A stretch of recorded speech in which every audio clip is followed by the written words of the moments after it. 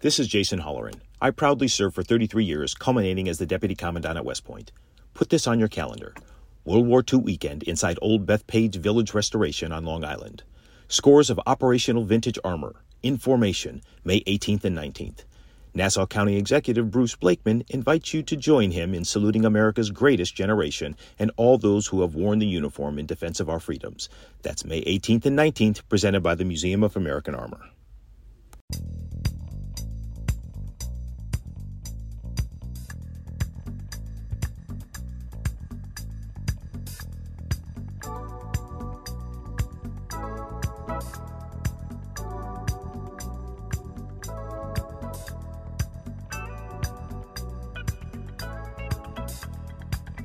It's James Golden, a.k.a. Bo Snerdley, on 77 WABC, the crown jewel of American radio. And welcome to your Wednesday afternoon. James Golden, a.k.a. Snerdley, here with you. If you'd like to be part of the program today, 800-848-WABC is the number to call, 800-848-9222. And we have a lot to do. Of course, you know by now that the subway shooter, Frank James, 62 years old, has been arrested.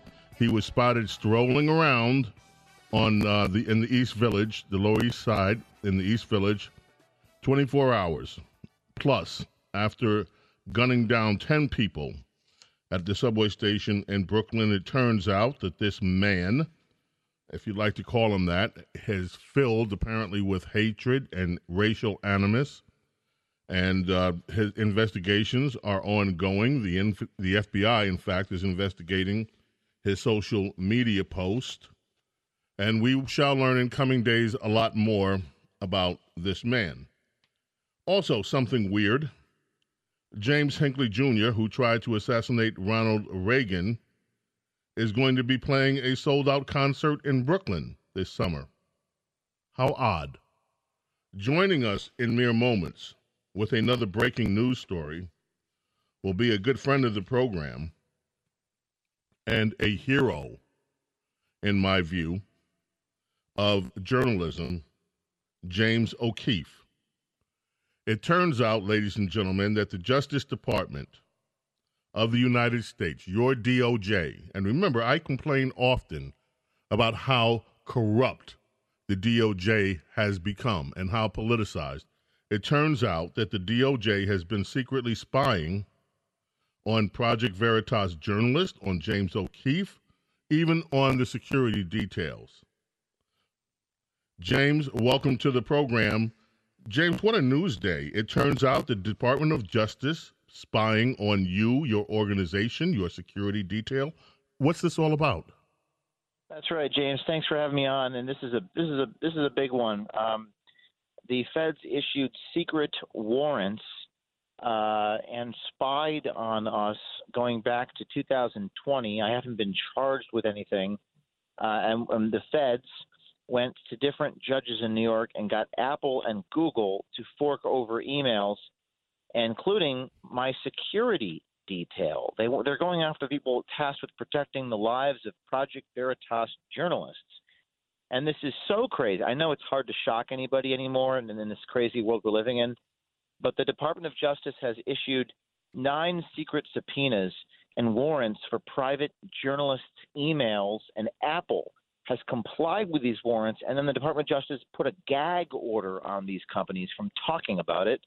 Those gags have just been lifted, and the Project Veritas attorneys have now filed a motion outlining all the corruption, the breaking of the law, the violation of the reporter's privilege. Even the ACLU is upset about this, and this is a big developing story. James, why? Why do you think the DOJ took such an interest in you? And do you know where this order came from inside the DOJ? We were trying to determine if it came from what they call Main Justice, which is Washington, D.C., Department of Justice and the Attorney General in Washington, D.C., or it came from within the Southern District of New York. The issue is there are certain laws that the Department of Justice has to comply with when they execute search warrants against journalists. They have to talk to you before raiding your home.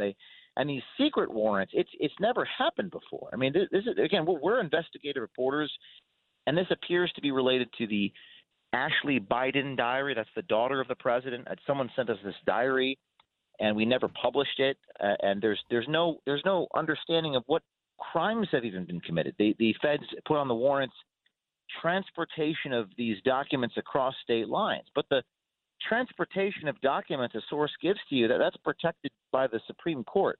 So it appears to be that the DOJ, they broke the regulations, they violated the Privacy Protection Act, they violated the Fourth Amendment against improper searches and seizures, and they violated the criminal rules of criminal procedure. And the question is why? And that is what we don't know, and that's what the federal judge in New York just this week ordered the Department of Justice answer for all these actions. And we don't know what the possible answer could be. It appears as though they got caught with their trunks down on this one.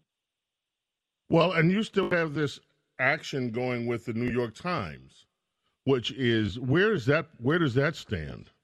That's gotten past the motion to dismiss phase, and the New York Times has appealed the lawsuit, and that is currently in the New York State Court of Appeals. It's called the Supreme Court of the State of New York Appellate Division. And the New York Times is protesting. They don't like the fact that I'm winning in that lawsuit. And as you may recall or may not recall, the New York Times published my attorney-client memos shortly after the raid. So the New York Times feels free to publish my attorney documents, privileged documents, in the lawsuit where I'm suing them. That's a sanctionable offense. The judge sanctioned them, ordered them to sequester those memos, and the New York Times said that I was trying to muzzle them and compared it to the Pentagon Papers. So effectively, you have the entire national security apparatus, along with their friends in the New York Times, trying to silence me, jail me, intimidate me, and it has had a chilling effect. Obviously, it has a chilling effect on the sources of journalists when you raid their homes and take all their stuff.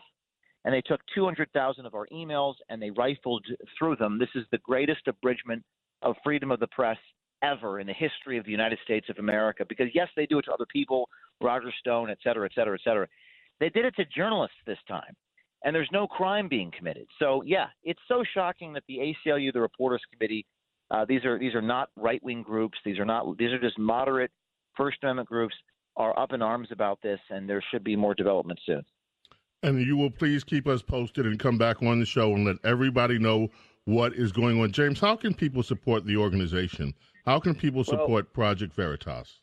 We're a nonprofit, so you can donate to our legal defense fund at projectveritas.com. And that's what I would recommend everyone do to help pay our legal bills on this. And, you can also download Telegram, which is an app where you can see all of our motions and documents. This 50-page motion we filed is an extraordinary summary of the case and some of the fascinating constitutional issues. And you can be a whistleblower. We still do have a secure tip line, Veritas Tips at protonmail.com, Veritas Tips at protonmail.com. If you see fraud or corruption, we'll go out and expose it. Now, James, let me just say one thing before you go. Back when I met you, and you were Rush Limbaugh. It was, of course, through the Rush Limbaugh show that I became aware of you. became aware of you. And Rush spent a great deal of time over the years covering some of the investigative work that you and your fine team did. In my view, James, you are an American hero. I've said that privately to people. I'm going to say it to your face here. You are a hero of journalism. You exposed the left. Don't forget, folks, if it were not for James O'Keefe, the group Acorn would still be around, although they've dispersed and have organized into other groups. But the work that you have done, not only exposing government officials, but exposing people in the media, has been unparalleled. And you have taken a lot of personal shots for it, and apparently you are in the sights of the government of the United States and the biggest media companies in the United States. And you have been courageous all the way through. And this country, anyone that stands for truth, especially in journalism and in government, owes you a tremendous debt of gratitude, James. Thank you very much for saying those kind words. And it's important that we fight. It's important we have integrity. Everyone's disillusioned. Everyone thinks nothing matters, but obviously things still do matter. and there's a lot of good people working in and around bad organizations. They need to follow their conscience and speak up, or else we follow the patterns of history. You guys out there, the listeners, have got to have courage. You got to step up. You got to speak out. You got to blow the whistle. We need the good people, not the politicians, not the senators. No, we need ordinary people in these organizations step up. We are your catalyst if you reach out to us at VeritasTips@protonmail.com. Thank you. Thank you, James. Keep us informed. That is James O'Keefe, Project Veritas. Your government, ladies and gentlemen, along with Apple and Google, have been spying on him at the behest. Now, I can't blame Apple and Google when the government says we want information, here's a warrant. So don't get me wrong. I'm not pointing the finger at them saying, ooh, bad, bad, bad, and then the government put a gag order on them from announcing what they're doing. But it is just ironic that Google, Apple, have been with the Justice Department spying on James O'Keefe and Project Veritas and their operation. And now we will see in the coming weeks and years ahead if there is any accountability for it. If you'd like to talk about that, if you'd like to talk about the subway shootings that are still on everyone's minds, we have Governor Hochul today, the unelected Governor Hochul, defending the bail reform in New York that has set criminals out on the street. She says she's got a sweet spot for bail reform. And she's also defending the $850 million that the state of New York is going to give for the Buffalo Bills to have a new stadium, while we have failing schools all throughout New York. $850 million for the Buffalo Bills. Yes, I know football, sports can generate revenue, but really, will it make up the money that's being spent? And by the way, if they're saying $850 million now, wait till the cost overruns come through, if they come through. And that is something that usually, not all the time, but usually happens. So we'll have to keep an eye on that. We're going to take a break, and we'll be right back. James Golden, a.k.a. Bo Snerdly, with you here on WABC. Don't go away.